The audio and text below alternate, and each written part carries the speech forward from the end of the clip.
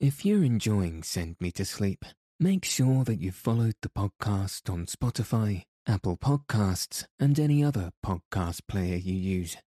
Also, if you have a moment, please rate and review the show on Apple Podcasts and Spotify. All of this really helps the show reach new listeners, and you never know, your review may convince someone to listen and lead them to a good night's rest, which I hope you all agree is worth sharing. Thanks so much for your listenership and support.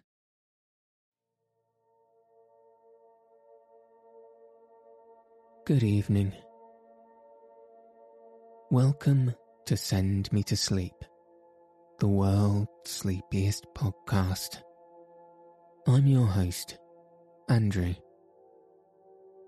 I'm here to help calm your mind and send you into a peaceful night's sleep. Tonight, I'll be reading chapters 4 and 5 of Emily of New Moon by L.M. Montgomery. So let your eyes fall heavy and your breath soften as we settle in for a peaceful night's sleep.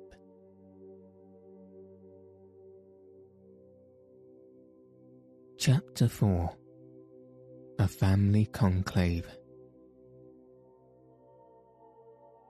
Emily wakened at daylight the next morning. Through her low, uncurtained window, the splendour of the sunrise was coming in, and one faint white star was still lingering in the crystal green sky over the rooster pine.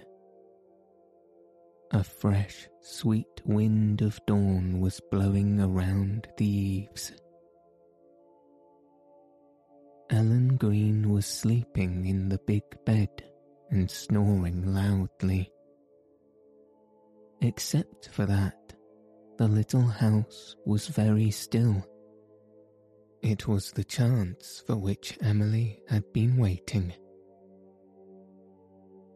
Very carefully, she slipped from her bed, tiptoed across the room, and opened the door.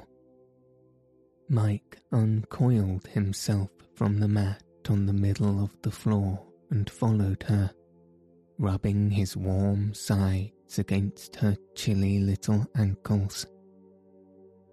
Almost guiltily, she crept down the bare, dark staircase. How the steps creaked. Surely it would waken everybody. But nobody appeared, and Emily got down and slipped into the parlour, drawing a long breath of relief as she closed the door. She almost ran across the room to the other door. Aunt Ruth's floral pillow still covered the glass of the casket. Emily, with a tightening of the lips that gave her face an odd resemblance to Aunt Elizabeth, lifted up the pillow and set it on the floor. "Oh, Father, Father," she whispered, putting her hand to her throat to keep something down. She stood there, a little shivering, white-clad figure, and looked at her father. This was to be her goodbye. She must say it when they were alone together. She would not say it before the Murrays. Father looked so beautiful. All the lines of pain had vanished. His face looked almost like a boy's, except for the silver hair above it. And he was smiling. Such a nice, whimsical, wise little smile, as if he had discovered something lovely and unexpected and surprising. She had seen many nice smiles on his face in his life, but never one just like this. Father, I didn't cry before them, she whispered. I'm sure I didn't disgrace the stars. Not shaking hands with Aunt Ruth wasn't disgracing the stars, was it? Because she didn't really want to meet me. Oh, Father, I don't think any of them like me, unless perhaps Aunt Laura does a little. And I'm going to cry a little bit now, Father, because I can't keep it back all the time. She lay her face on the cold glass and sobbed bitterly, but briefly. She must say goodbye before anyone found her. Raising her head, she looked long and earnestly at the beloved face. Goodbye, dearest darling, she whispered chokingly. Dashing away her blinding tears, she replaced Aunt Ruth's pillow, hiding her father's face from her forever. Then she slipped out, intent on speedily regaining her room. At the door, she almost fell over Cousin Jimmy, who was sitting on a chair before it, swathed in a huge, checked dressing gown and nursing Mike. Shh, he whispered, patting her on the shoulder. I heard you coming down and followed you. I knew what you wanted. I've been sitting here to keep them out if any of them came after you. Here, take this and hurry back to your bed, small pussy. This was a roll of peppermint lozenges. Emily clutched it and fled, overcome with shame at being seen by Cousin Jimmy in her nightgown. She hated peppermints and never ate them, but the fact of Cousin Jimmy Murray's kindness in giving them to her sent a thrill of delight to her heart. And he called her Small Pussy too. She liked that. She thought nobody would ever call her nice pet names again. Father had had so many of them for her.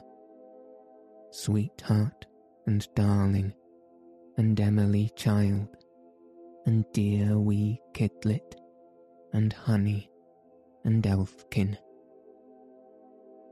He had a pet name for her every mood, and she had loved them all. As for Cousin Jimmy, he was nice.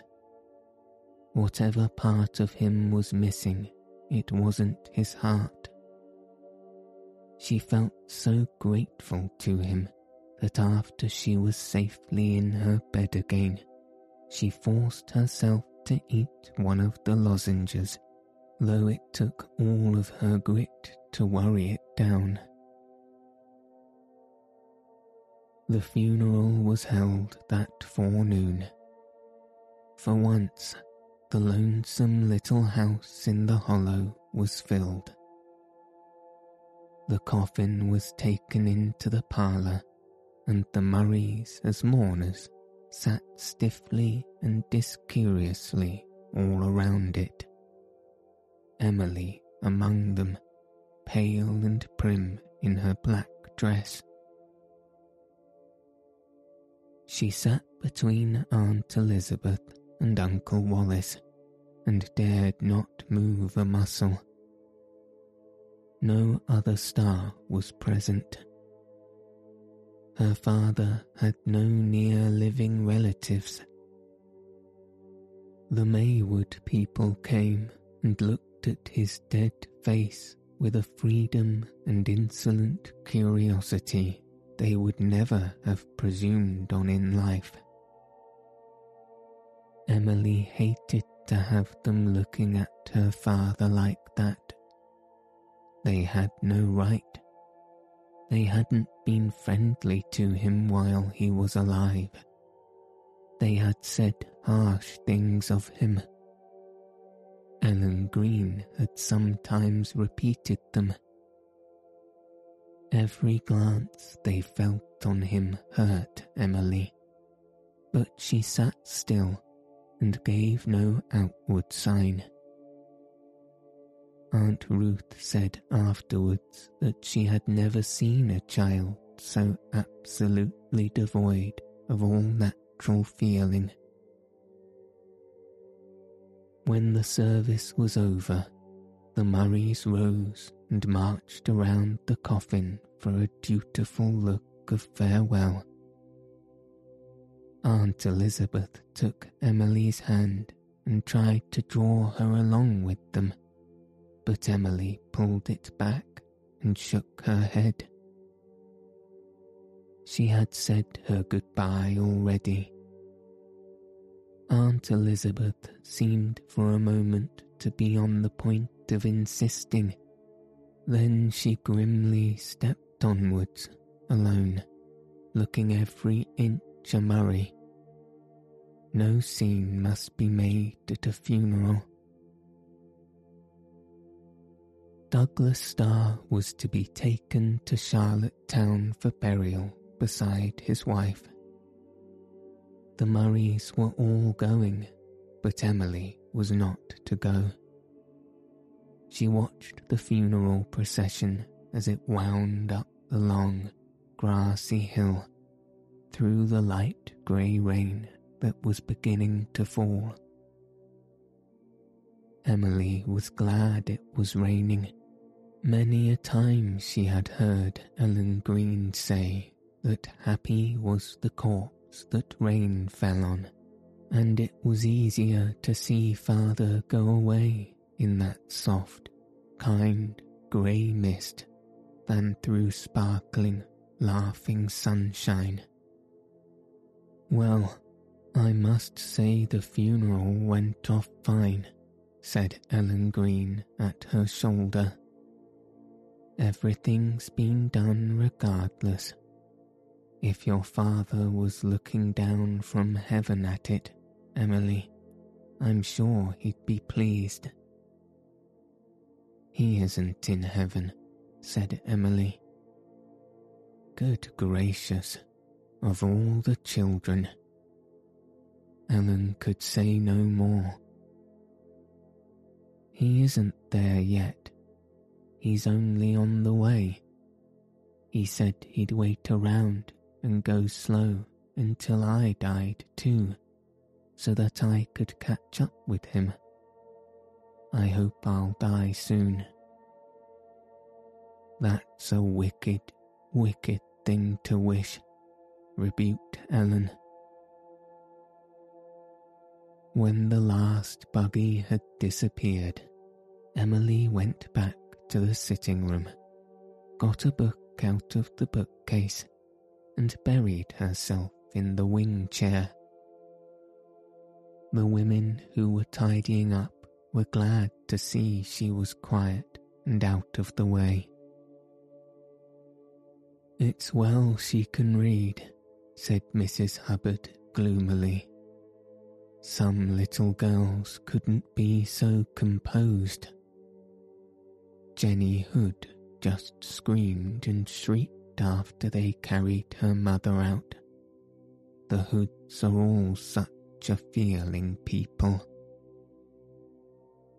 Emily was not reading. She was thinking. She knew the Murrays would be back in the afternoon, and she knew her fate would probably be settled then. "We'll talk the matter over when we come back," she had heard Uncle Wallace saying that morning after breakfast. Some instinct told her just what the matter was, and she would have given one of her pointed ears to hear the discussion with the others. but she knew very well that she would be sent out of the way.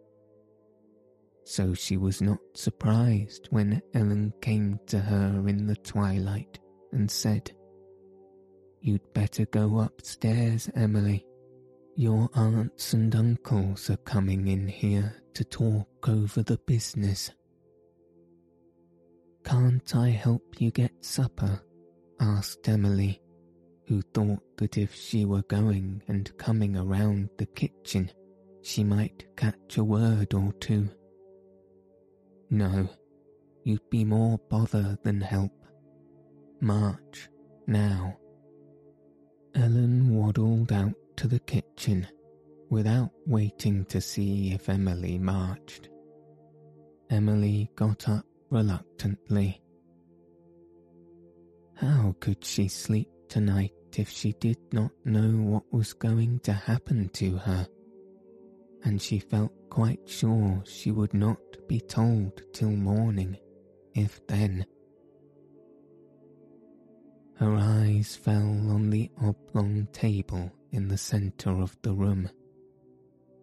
Its cloth was of generous proportions, falling in heavy folds to the floor. There was a flash of black stocking across the rug, a sudden disturbance of drapery, and then silence. Emily, on the floor under the table, arranged her legs comfortably and sat triumphant. She would hear what was decided, and nobody would be any the wiser. She had never been told that it was not considered strictly honourable to eavesdrop. No occasion for such instruction had ever arisen in her life with her father, and she considered that it was a bit of pure luck that she had thought of hiding under the table. She could even see dimly through the cloth. Her heart beat so loudly in her excitement that she was afraid they would hear it. There was no other sound save the soft, far-away singing of frogs through the rain that sounded through the open window. In they came, down they sat around the room. Emily held her breath. For a few minutes nobody spoke, though Aunt Eva sighed long and heavily. Then Uncle Wallace cleared his throat and said, "Well, what is to be done with the child?" Nobody was in a hurry to answer. Emily thought they would never speak. Finally, Aunt Eva said with a whine, "She's such a difficult child, so odd. I can't understand her at all." "I think," said Aunt Laura timidly, "that she has what one might call an artistic temperament." "She's a spoilt child," said Aunt Ruth very decidedly. "There's work ahead to straighten out her manners, if you ask me." The little listener under the table turned her head and shot a scornful glance at Aunt Ruth through the tablecloth. "I think that your own manners have a slight cursive." Emily did not dare even to murmur the words under her breath, but she shaped them with her mouth. This was a great relief and satisfaction. "I agree with you," said Aunt Eva, "and I for one do not feel equal to the task." Emily understood that this meant Uncle Wallace didn't mean to take her, and she rejoiced thereat. "The truth is," said Uncle Wallace, Aunt Nancy ought to take her. She has more of this world's good than any of us." "Aunt Nancy would never dream of taking her, and you know it well enough," said Uncle Oliver. "Besides, she's entirely too old to have the bringing up of a child. Her and that old witch Caroline. Upon my soul, I don't believe either of them is human. I would like to take Emily, but I feel that I can hardly do it. I've a large family to provide for." "She'll not likely live long to bother anyone," said Aunt Elizabeth crisply. "She'll probably die of consumption, same as her father did." I won't," exclaimed Emily. At least, she thought it with such vim that it almost seemed that she exclaimed it. She forgot that she had wanted to die soon, so that she could overtake father. She wanted to live now, just to put the Murrays in the wrong. "I haven't any intention of dying. I'm going to live, for ages, and be a famous authoress. You'll just see if I don't, Aunt Elizabeth Murray." "She is a weedy-looking child," acknowledged Uncle Wallace. Emily relieved her outraged feelings by making a face at Uncle Wallace through the tablecloth. "If I ever possess a pig, I'm going to name it after you," she thought, and then felt quite satisfied with her revenge. "Somebody has to look after her as long as she's alive, though, you know," said Uncle Oliver. "It would serve you all right if I did die, and you suffered terrible remorse for it all the rest of your lives," thought Emily. Then, in the pause that happened to follow, she dramatically pictured out her funeral, selected her pallbearers, and tried to choose the hymn verse that she wanted engraved on her tombstone. But before she could settle this, Uncle Wallace began again. "Well, we're not getting anywhere. We have to look after the child. I wish you wouldn't call me the child," thought Emily bitterly. "And some of us must give her a home. Juliet's daughter must not be left to the mercy of strangers. Personally, I feel that Eva's health is not equal to the care and training of a child." "Of such a child," said Aunt Eva. Emily stuck her tongue out at Aunt Eva. "Poor little soul," said Aunt Laura gently. Something frozen in Emily's heart melted at that moment. She was pitifully pleased over being called poor little soul so tenderly. "I do not think you need pity over much, Laura," said Uncle Wallace decidedly. "It is evident that she has very little feeling. I have not seen her shed a tear since we came here. Did you notice that she would not even take a last look at her father?" said Aunt Elizabeth. Cousin Jimmy suddenly whistled at the ceiling. "She feels so much that she has to hide it," said Aunt Laura. Uncle Wallace snorted. Do you think we might take her, Elizabeth? Laura went on timidly. Aunt Elizabeth stirred restlessly. I don't suppose she'd be contented at New Moon with 3 old people like us. I would, thought Emily. Ruth, what about you? Said Uncle Wallace. You're all alone in that big house. It would be a good thing for you to have some company. I don't like her, said Aunt Ruth sharply. She is as sly as a snake. I'm not, thought Emily.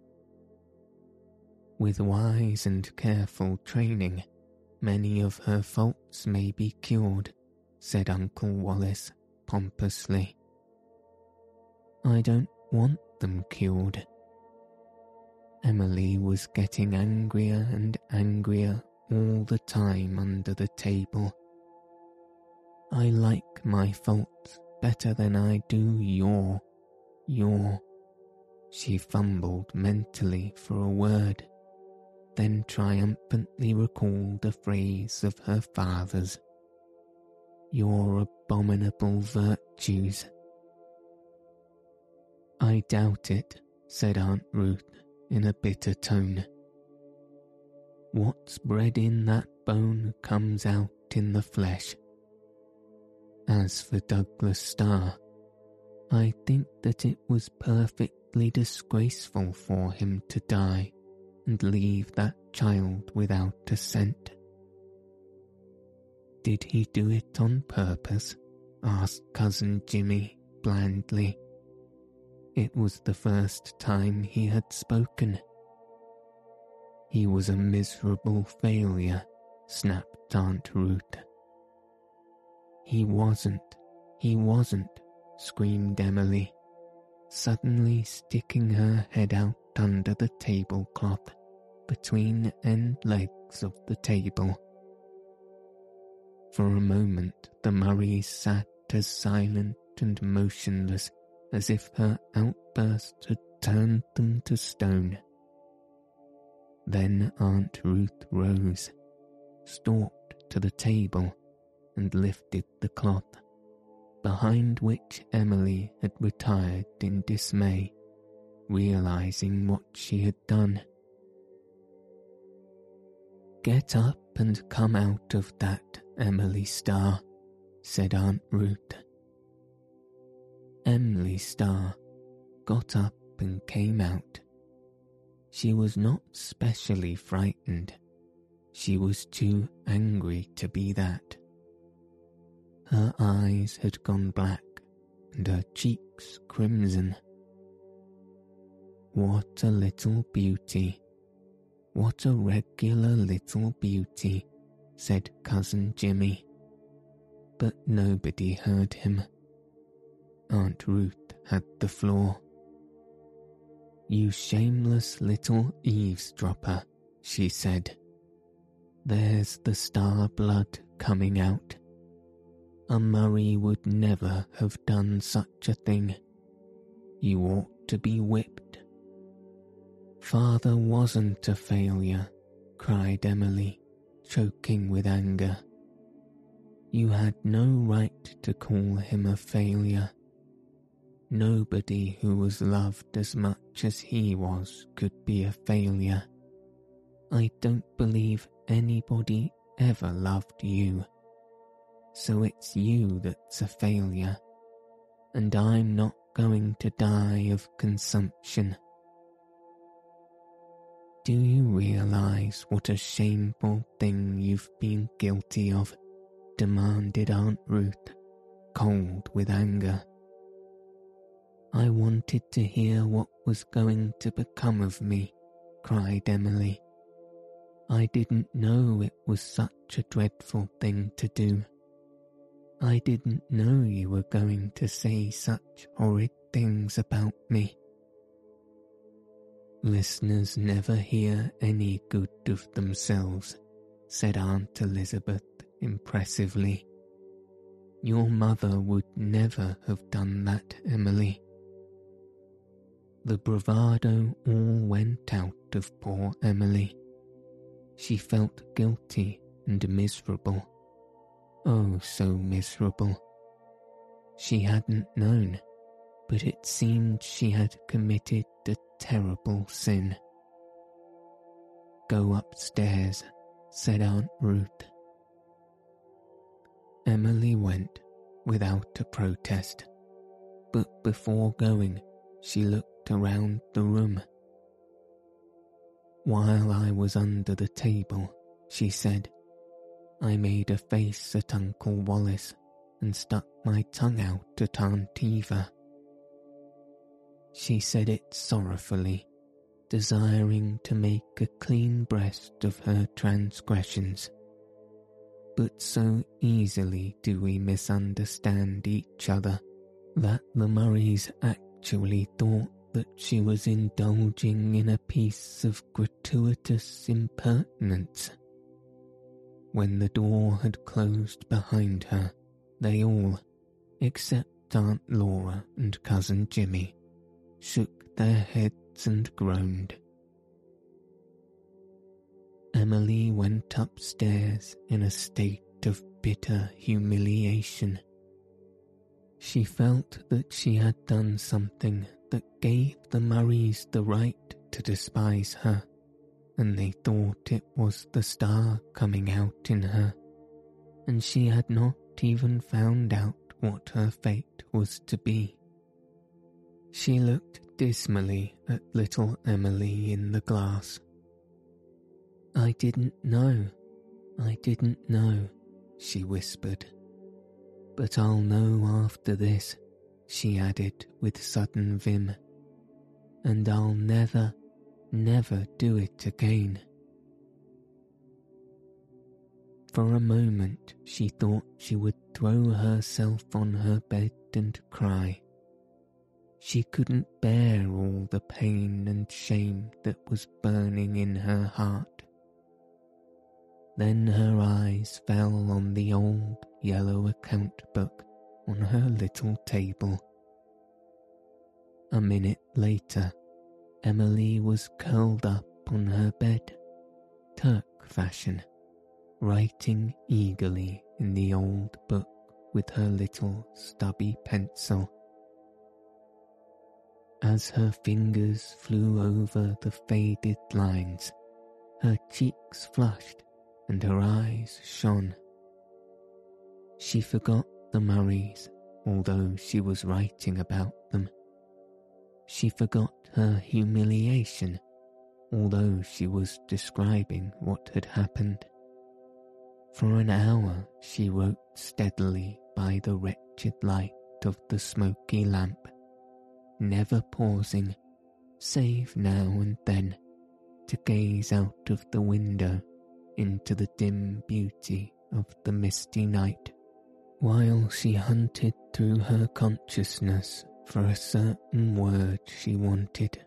When she found it, she gave a happy sigh and fell to again.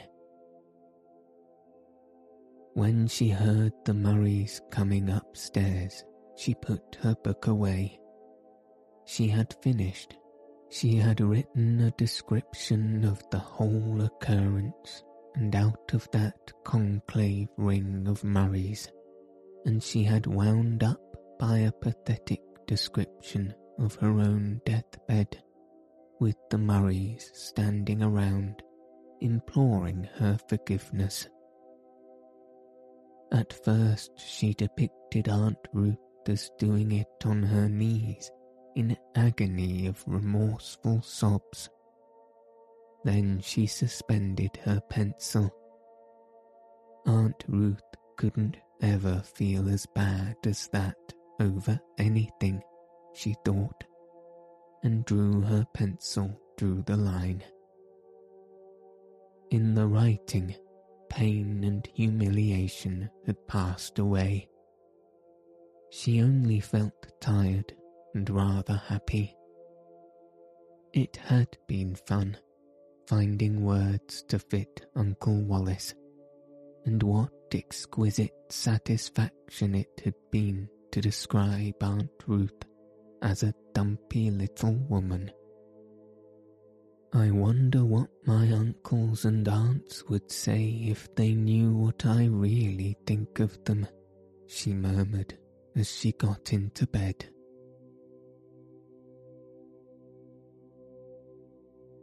Chapter 5.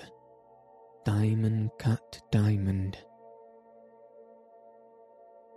Emily, who had been pointedly ignored by the Murrays at breakfast, was called into the parlour when the meal was over.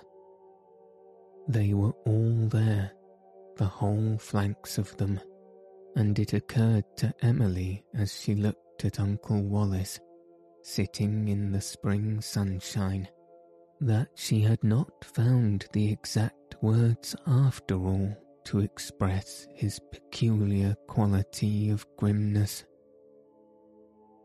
Aunt Elizabeth stood unsmiling by the table with slips of paper in her hand.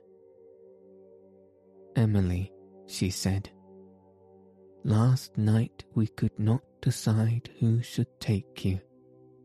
I may say that none of us feel very much like doing so, for you have behaved very badly in many respects." "Oh, Elizabeth," protested Laura, She is our sister's child." Elizabeth lifted a hand regally.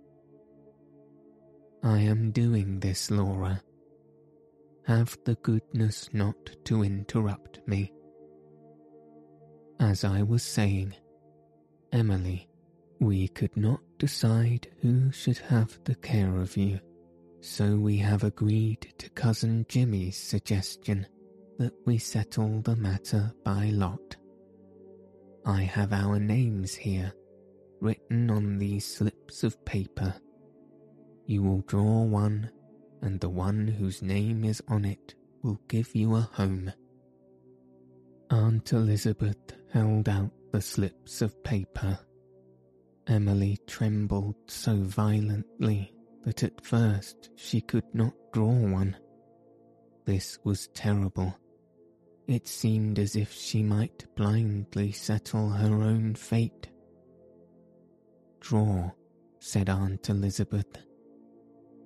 Emily set her teeth, drew back her head with the air of one who challenges destiny, and drew.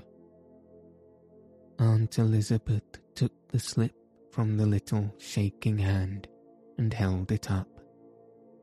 On it was her own name, Elizabeth Murray. Laura Murray suddenly put her handkerchief to her eyes. "Well, that's settled," said Uncle Wallace, getting up with an air of relief. "And if I'm going to catch that train, I've got to hurry. Of course, as far as the matter of expense goes, Elizabeth, I'll do my share." "We are not paupers at New Moon," said Aunt Elizabeth, rather coldly. "Since it has fallen to me to take her, I shall do all that is necessary, Wallace. I do not shirk my duty." "I am her duty," thought Emily. Father said nobody ever liked a duty, so Aunt Elizabeth will never like me. "You've got more of the Murray pride than all the rest of us put together, Elizabeth," laughed Uncle Wallace. They all followed him out, except Aunt Laura. She came up to Emily, standing alone in the middle of the room, and drew her into her arms. "I'm so glad, Emily. I'm so glad," she whispered. "Don't fret, dear child. I love you already. And New Moon is a nice place, Emily."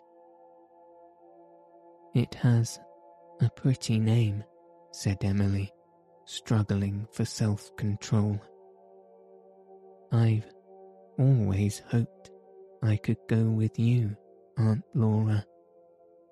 I think I'm going to cry, but it's not because I'm sorry I'm going there. My manners are not as bad as you think. Aunt Laura, I wouldn't have listened last night if I'd known it was wrong. Of course you wouldn't, said Aunt Laura. But I'm not a Murray, you know. Then Aunt Laura said a queer thing for a Murray. Thank heaven for that, said Aunt Laura. Cousin Jimmy followed Emily out and overtook her in the little hall. Looking carefully around to ensure privacy, he whispered, Your Aunt Laura is a great hand at making an apple turnover, Pussy. Emily thought apple turnover sounded nice, though she did not know what it was. She whispered back a question which she would not have dared ask Aunt Elizabeth or even Aunt Laura. Cousin Jimmy, when they make a cake at New Moon, will they let me scrape out the mixing bowl and eat the scrapings? Laura will. Elizabeth won't, whispered Cousin Jimmy solemnly. And put my feet in the oven when they get cold, and have a cookie before I go to bed. Answer same as before, said Cousin Jimmy. I'll recite my poetry to you. It's very few people I do that for. I've composed 1,000 poems. They're not written down. I carry them here. Cousin Jimmy tapped his forehead. Is it very hard to write poetry? Asked Emily, looking with new respect at Cousin Jimmy. Easy as rolling off a log if you can find enough rhymes, said Cousin Jimmy. They all went away that morning, except the New Moon people. Aunt Elizabeth announced that they would stay until the next day to pack up and take Emily with them. Most of the furniture belongs to the house, she said, so it won't take us long to get ready. There are only Douglas Starr's books and his few personal belongings to pack. How shall I carry my cats? Asked Emily anxiously. Aunt Elizabeth stared. Cats? You'll take no cats, miss. Oh, I must take Mike and Saucy Sal, cried Emily wildly. I can't leave them behind. I can't live without a cat. Nonsense. There are barn cats at New Moon, but they are never allowed in the house. Don't you like cats? Asked Emily wonderingly. No, I do not. Don't you like the feel of a nice, soft, fat cat? Persisted Emily. No, I would as soon touch a snake. There's a lovely old wax doll of your mother's up there, said Aunt Laura. I'll dress it up for you. I don't like dolls. They can't talk, exclaimed Emily. Neither can cats. Oh, can't they? Mike and Saucy Sal can. Oh, I must take them. Oh, please, Aunt Elizabeth. I love those cats, and they're the only things left in the world that love me. Please. "What's a cat more or less on 200 acres?" said Cousin Jimmy, pulling his forked beard. "Take 'em along, Elizabeth." Aunt Elizabeth considered for a moment. She couldn't understand why anybody should want a cat. Aunt Elizabeth was one of those people who never do understand anything unless it's told to them in plain language and hammered into their heads. And then they understand it only with their brains and not with their hearts. "You may take one of your cats," she said at last, with the air of a person making a great concession. "One and no more. Do not argue. You may as well learn first as last, Emily, that when I say a thing, I mean it. That's enough, Jimmy." Cousin Jimmy bit off something he had tried to say, stuck his hands in his pocket, and whistled at the ceiling. "When she won't, Murray-like. We're all born with that kink in us, small pussy, and you'll have to put up with it. More by token that you're full of it yourself, you know. Talk about your not being Murray. The star is only skin deep with you." "It isn't. I'm all star. I want to be," cried Emily. "And, oh, how can I choose between Mike and Saucy Sal?" This was indeed a problem. Emily wrestled with it all day, her heart bursting. She liked Mike best, there was no doubt of that, but she couldn't leave Saucy Sal to Ellen's tender mercies. Ellen had always hated Sal, but she rather liked Mike, and she would be good to him. Ellen was going back to her own little house in Maywood Village, and she wanted a cat. At last in the evening, Emily made her bitter decision. She would take Saucy Sal. "Better take the Tom," said Cousin Jimmy. "Not so much bother with kittens, you know, Emily." "Jimmy," said Aunt Elizabeth sternly. Emily wondered over the sternness. Why weren't kittens to be spoken of? But she didn't like to hear Mike called the Tom. It sounded insulting some way. And she didn't like the bustle and commotion of packing up. She longed for the old quiet and the sweet remembered talks with her father. She felt as if he had been thrust far away from her by this influx of Murrays. "What's this?" said Aunt Elizabeth suddenly, pausing for a moment in her packing.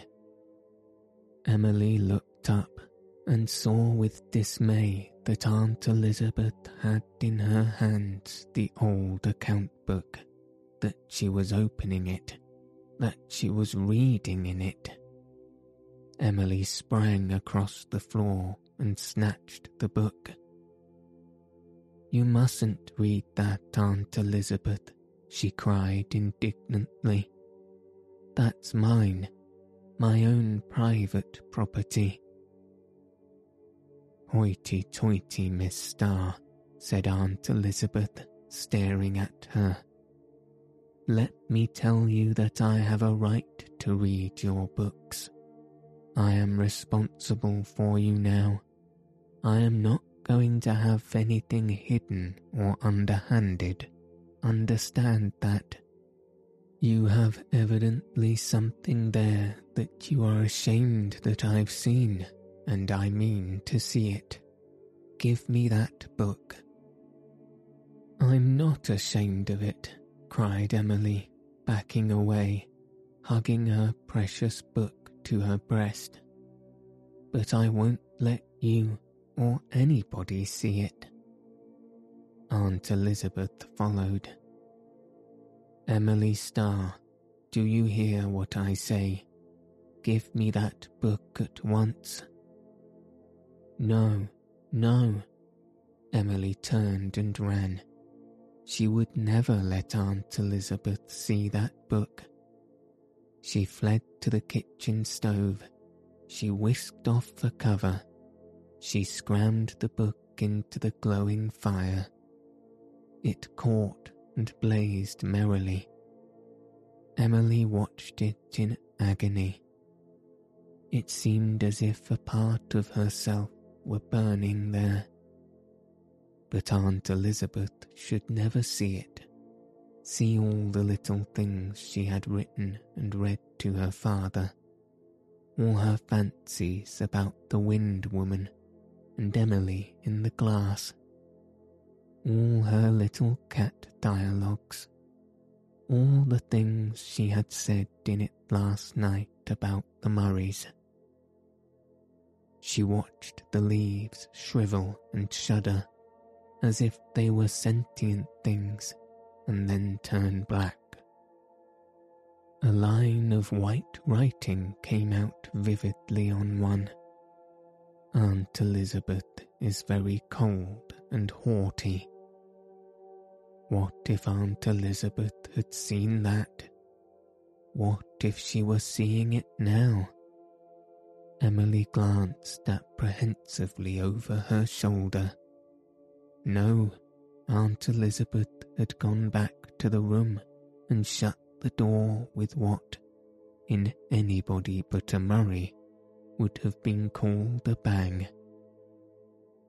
The account book was a little heap of white film on the glowing coals.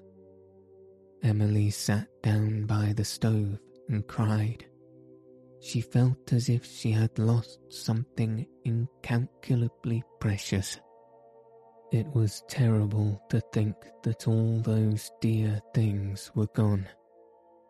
She could never write them again, not just the same. And if she could, she wouldn't dare. She would never dare to write anything again if Aunt Elizabeth must see everything. Father never insisted on seeing them. She liked to read them to him, but if she hadn't wanted to do it, she would never have been made. Suddenly Emily, with tears glistening on her cheeks, wrote a line in an imaginary account book. "Aunt Elizabeth is cold and haughty, and she is not fair."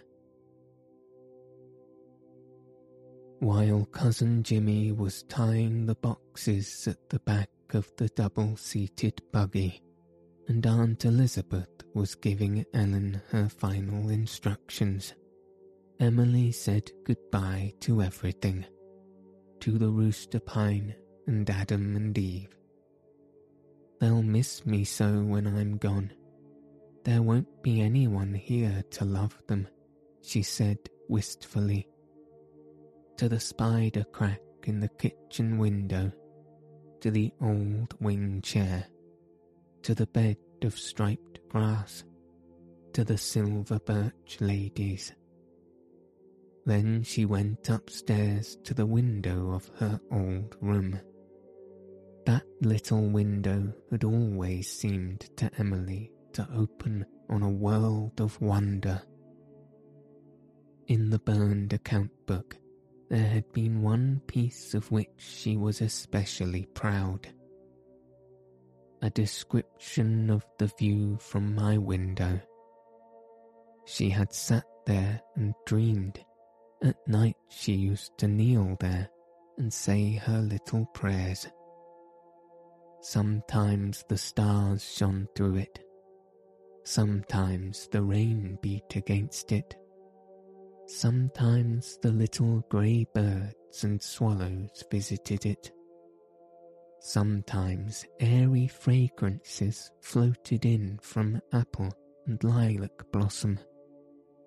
Sometimes the Wind Woman laughed and sighed and sang and whistled round it. Emily had heard her there in the dark night and in the wild, white winter storms. She did not say goodbye to the Wind Woman, for she knew the Wind Woman would be at New Moon too. But she said goodbye to the little window and the green hill she had loved, and to her fairy-haunted barrens, and to the little Emily in the glass. There might be another Emily in the glass at New Moon, but she wouldn't be the same one. And she underpinned from the wall and stowed away in her pocket the picture of the ball dress she had cut from a fashion sheet. It was such a wonderful dress, all white lace and wreaths of rosebuds, with a long, long train of lace flounces that must reach clear across a room. Emily had pictured herself 1,000 times wearing that dress, sweeping, a queen of beauty, across a ballroom floor. Downstairs, they were waiting for her. Emily said goodbye to Ellen Green, rather indifferently. She had never liked Ellen Green at any time, and since the night Ellen had told her her father was going to die, she had hated and feared her. Ellen amazed Emily by bursting into tears and hugging her, begging her not to forget her, asking her to write her, calling her my blessed child. "I am not your blessed child," said Emily, "but I will write to you, and will you be very good to Mike?" "I believe you feel worse over leaving that cat than you do over leaving me," sniffed Ellen. "Why, of course I do," said Emily, amazed that there could be any question about it. It took all her resolution not to cry when she bade farewell to Mike, who was curled up on the sun-warm grass at the back door. "Maybe I'll see you again sometime," she whispered as she hugged him. "I'm sure good pussycats go to heaven." Then they were off in the double-seated buggy with its fringed canopy, always affected by the Murrays of New Moon. Emily had never driven in anything so splendid before. She had never had many drives. Once or twice her father had borrowed Mr. Hubbard's old buckboard and grey pony and driven to Charlottetown. The buckboard was rattly and the pony slow, but father had talked to her all the way and made the road a wonder. Cousin Jimmy and Aunt Elizabeth sat in front, the latter very imposing in black lace bonnet and mantle. Aunt Laura and Emily occupied the seat behind, with Saucy Sal between them in a basket, shrieking piteously. Emily glanced back as they drove up the grassy lane, and thought the little, old, brown house in the hollow had a broken-hearted look. She longed to run back and comfort it. In spite of her resolution, the tears came into her eyes, but Aunt Laura put a kid-glove hand across Sal's basket and caught Emily's in a close, understanding squeeze. "Oh, I just love you, Aunt Laura," whispered Emily. and Aunt Laura's eyes were very, very blue and deep and kind.